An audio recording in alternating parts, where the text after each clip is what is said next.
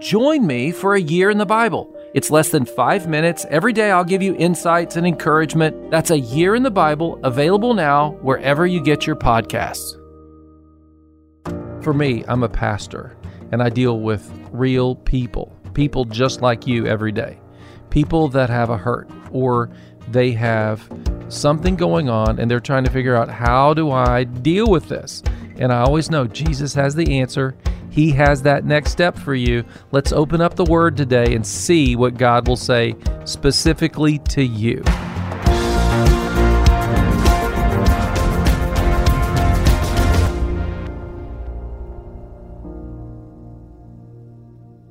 Is spiritual clutter a problem for you? You have come to the right place. This is Your Next Step. I am Pastor Doug. Pastor Doyle, our lead pastor here at the church next door, is with me. Pastor Doyle, you were just talking to me. You were telling me about our spirit needing to be cleaned up from clutter. Well, have you ever tried to do a project at your house and maybe you needed your tools, but I don't know, maybe someone else in the house has borrowed a couple of them and they're not in the toolbox, and you got to spend all your time finding stuff? My daughter took it upon herself to organize my tools for me. Was that good or bad? I kept my mouth quiet.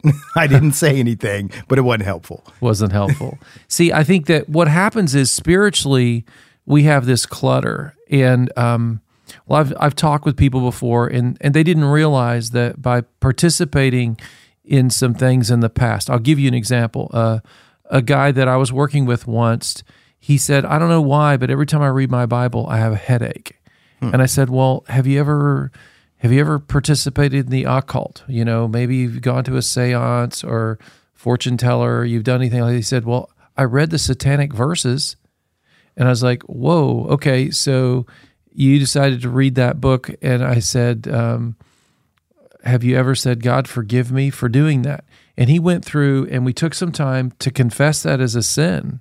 Well, immediately he could, read his Bible, and we began to see him make some real spiritual progress. He began to read through his Bible, and it really helped his marriage. All I'm saying is sometimes we got this clutter. We don't know why we're not moving forward spiritually, and it really helps for us to go through it. We're going to give you some examples today of things that can cause clutter in your life, and we want to help you. Yes, it's part 3 of low power mode, and my better half asked me to help him for all 3 parts. So after this week, you'll get just your pastor all to yourself again. But we did low power mode body, low power mode mind, and today is low power mode spirit. And I'll just pre-warning, this is not the most popular topic, even in churches. So we may, push a few buttons, but we want to talk about being, low power mode spiritually, because all of us, that's why we're in church, right? We want to be in a really high charge spiritual power mode. I remember when Doyle and I had gone on a date night, and our boys were 3 and 5, so we had a babysitter. It was Valentine's. I mean, life was good, right? When you get a date night. We have gone on a date night since then. Yes, okay, but just want to be clear. This is back in the day. Now it's easy. We go on lots of date nights. So anyway, but back we did the Herculean effort of a date night, and he bought me this big box of chocolates. We came home late, and I put it on top of the refrigerator. So we go to bed, the kids are already in bed, say goodbye to the babysitter, and we're sleeping in. We're like, oh, isn't this just like icing on the cake? We're sleeping in, and we're sleeping in, and we're sleeping in. And then finally we're like, okay, we better get up. What's going on? The kids never sleep in. And so we go downstairs to the kitchen, and there our boys are on the kitchen floor with all the chocolate out, chocolate everywhere. They'd eaten all the chocolate. And I remember saying, how did you do this? And they described getting onto the counter, and from the counter up on top of the fridge and back down. And all of this happened all while we were sleeping. And they just, when they're just too darn cute, right? And you don't want to get onto them. But they knew, like, were you supposed to do that without asking, and their little faces, and they were repentant. And, it says, this is our first verse of the day, is Proverbs 28:13. It says, whoever conceals their sin does not prosper, but the one who confesses and renounces them finds mercy. And that's how we want to be, right? You know, you think about children, they're so precious, but you have some children that you just look at them and point and they melt, right? Little tears well up in their eyes and that little lip quivers and they know they want to be good. And that's because that's their nature, right? They're wanting to please you. They're wanting to do the right thing. And then other children, you do that same exact look and finger and they're jumping even higher on the couch as soon as you do that. And I think, you know, when you think about sin in our lives, we want to honor God. And what we want to do is to be rid of the sin nature. And that's that crucifixion of our old way of life, because we want to, it doesn't mean that we're never going to make a mistake. I mean, Romans 3:23 says, for all have sinned and fallen short of the glory of God. All of us, every single last one of us. But we want God to just be able to kind of look and point. And we're like, okay, Lord, and those tears well up and we listen to his voice. You know, it says in 1 John 1:9, John is talking about forgiveness. And he says, whoever confesses their sin, the Lord is faithful and just to forgive us of our sin and to cleanse us from all unrighteousness. And that's the hope. That's the hope in this sermon. That's the hope as Christians, is that yes, we don't have to let our current sin or our past sin be a black cloud or a heavy weight over our lives. You know, one time I had they had a picture when we were praying, and I was a new believer. I was growing in Christ. I accepted Christ at 7, but I was new at surrendering to God. And I was new at letting go of my sin nature. That's a process. And they said, Jennifer, I saw a picture of you and you were like this pioneer on a wagon. And you were trying to pioneer new territory, but you had this huge, heavy load that you were carrying. And that's a burden of sin. And it was such a good picture for me because I had to unload those sins. And that's one of the things that we want to challenge you to do today, is to begin to go through your life and see if there's any way, any burden of sin that you're carrying that we can offload. Yeah, we have to see that sin is kind of like a burden. Mm-hmm. It's a corrosion in your life. When you begin to believe, well, it's okay if I don't give God my best. You know, and I slack off just a little bit. I look at dealing with the sin nature and dealing with my tendency towards sin a lot like cleaning house. All right, it's a whole lot easier if you keep your house clean regularly. But if you decide, well, I'm just going to clean once a month, well, that's a longer period of time for it to build up before you clean, right? And so if every day you clean off your desk, or if you keep it clean, and so what you want to do is you want to constantly looking, have I done something today that really was not God honoring? Is there anything about my attitude today that would not be the way it ought to be?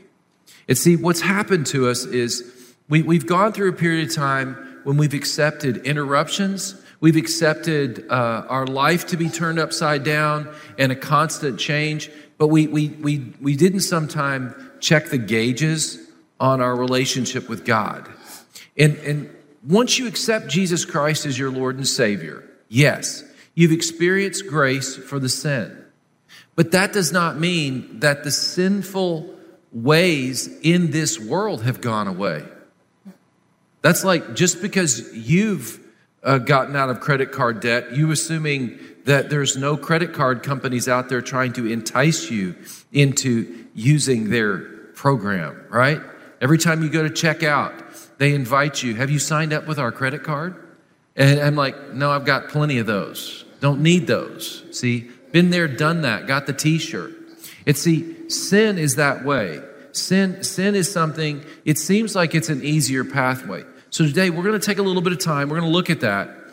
And I want you to see how God is working in and with our participation in sanctification. This is what I mean. Many of us, we've heard the gospel of grace, right? that you cannot save yourself, that you need God. But there is a level of your and my participation. And God does expect us to participate in the grace that he's giving. And so we want to look at what does that look like, and is this a new thing? The reason we started with Proverbs is we wanted you to know that confession of your sins has been always a part of God's people and God's way. It's part of the Hebrew Bible. It's part of the Judeo-Christian tradition, all right? So we didn't just get this when the Messiah, Jesus, came. This has always been a part of it. Now, in the Gospel of Mark, we have the story of John the Baptist and people coming out to be baptized. This weekend, we did a virtual tour of Israel, and those of us that did the virtual tour, they took us to the Jordan River, and they took us to the place not far from Jericho, where the people of Israel would have crossed the Jordan River to come into the land. The scripture talks about how when they came into the land to take possession of the land, they had to cross over the Jordan River. Now, this is what God said to them. He said, consecrate yourself because I want you to see what I will do in your life. And so they took a time under Joshua. They fasted and they prayed. They prepared their hearts. And then they came to the river, and they came through the river and into the promised land. Now, they weren't done, were they? Then they had to march around the walls of Jericho 7 times, right? See, what we have to see is we're participating with God. He is giving us a new way of life. But just because you said one prayer, it's not all done. You still have to continue to participate. At that same place where that took place, some people go and get baptized in the Jordan River, all right, to this day. And it's connected to this tradition with John the Baptist. Listen to what it says about John the Baptist, okay? This is Jesus' cousin, and what he had to say to the generation that he and Jesus were a part of. And so John the Baptist appeared in the wilderness, preaching a baptism of repentance for the forgiveness of sins. The whole Judean countryside and all the people of Jerusalem went out to him, confessing their sins. They were baptized by him in the Jordan River. John wore clothing made of camel's hair with a leather belt around his waist, and he ate locust and wild honey. When we hear about him and his clothing and his diet, sometimes that's all we hear. We don't hear the message that he had of repentance. We're thinking, what a crazy dude.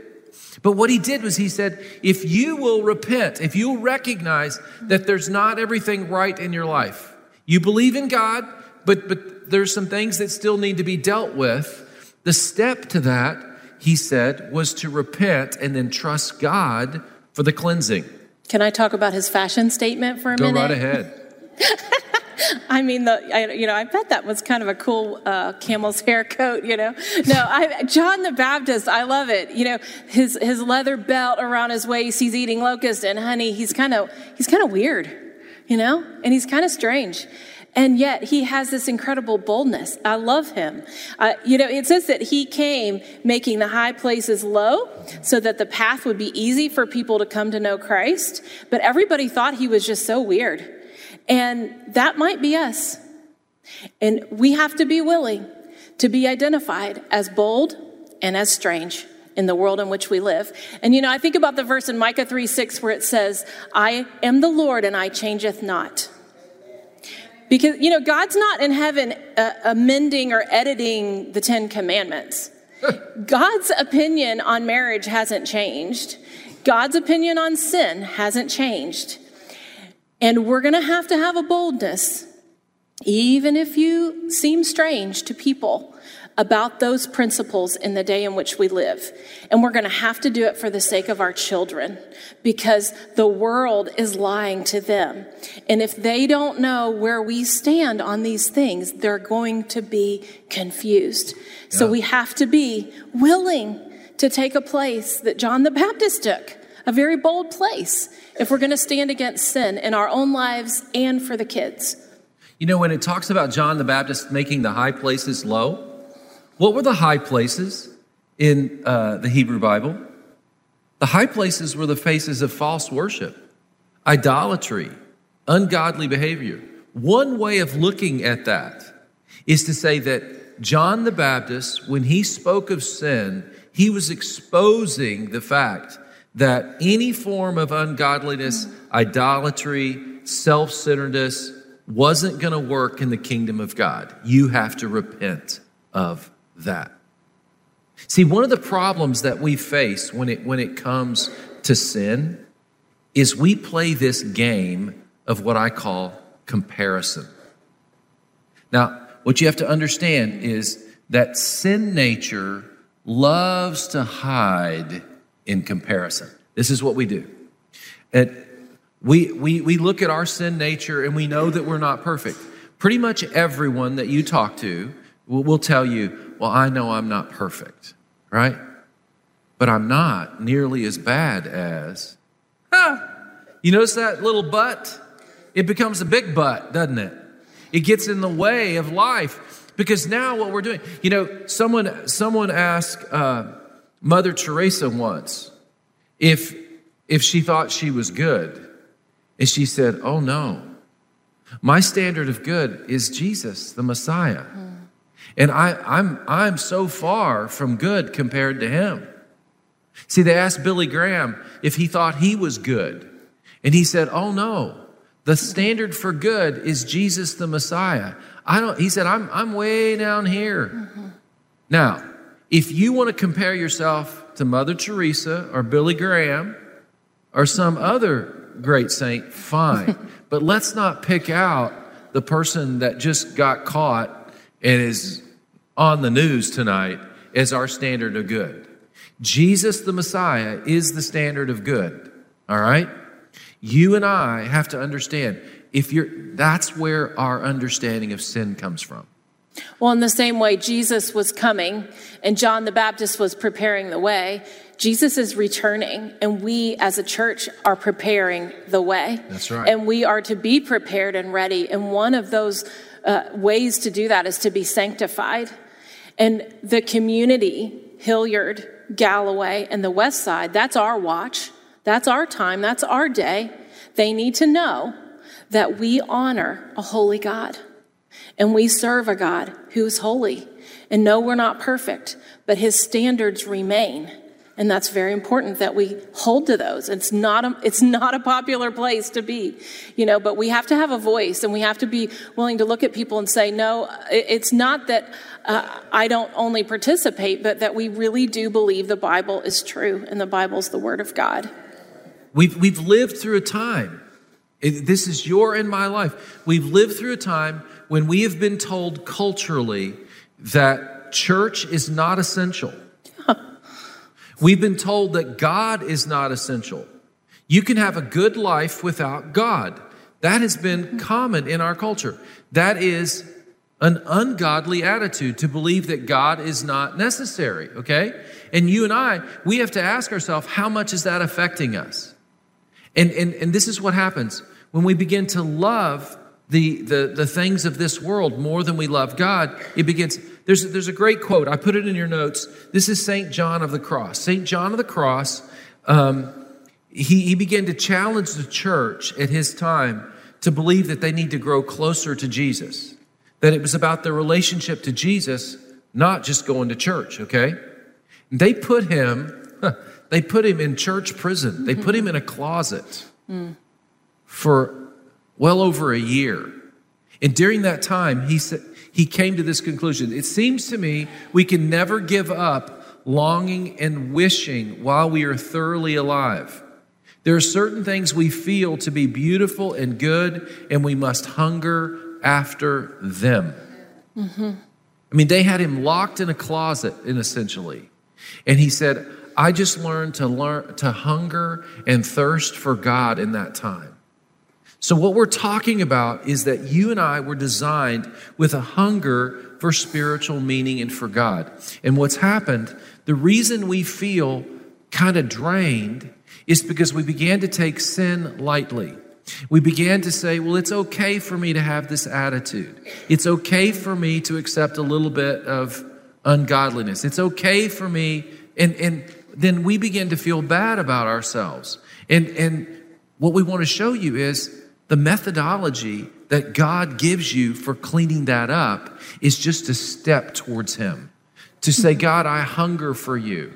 God, I want you. To consecrate yourself, to say, God, I'm setting myself toward you. And that's what we're inviting you to. Well, that's what Jesus said, right? In the Beatitudes, blessed are those who hunger and thirst for righteousness. And we can just begin to say, Lord, I want you. I want to want you more. Lord, I want to hear from you. Lord, I need you. Lord, I'm calling out to you. Lord, I want to be close to you through every season of life. Just begin to make that your prayer. God, I want to thirst more for you. Last night, I had an interesting experience. So we're at church. We've closed down. People are standing around.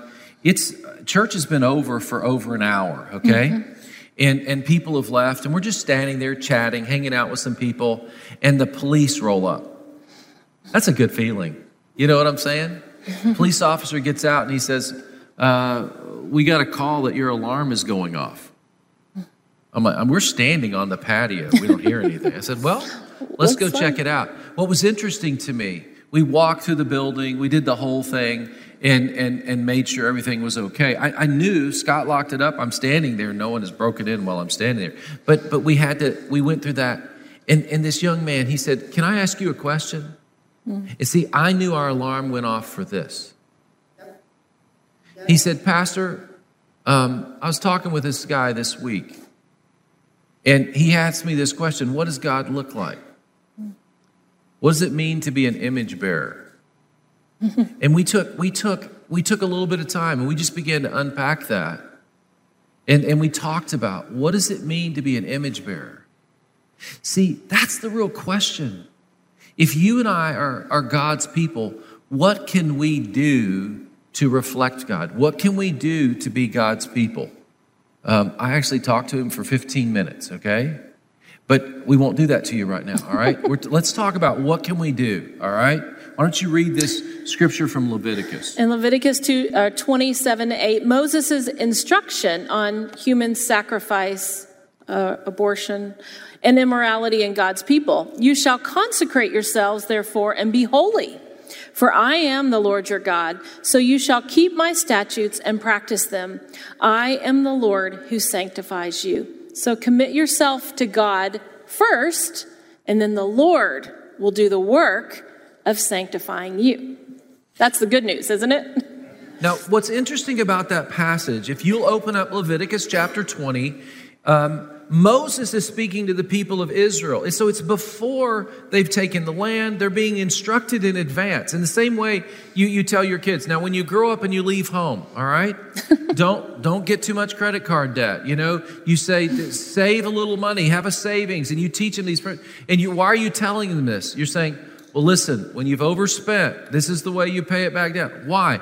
Because you know we all have to learn some lessons ourselves. So God is not shocked that you and I believe in him, we love him, and we trust him, and then somehow we falter a little bit. And he says, when this happens, he says, consecrate yourself. He says, commit yourself to me, and I will sanctify you. This is Pastor Doyle Jackson for the Church Next Door.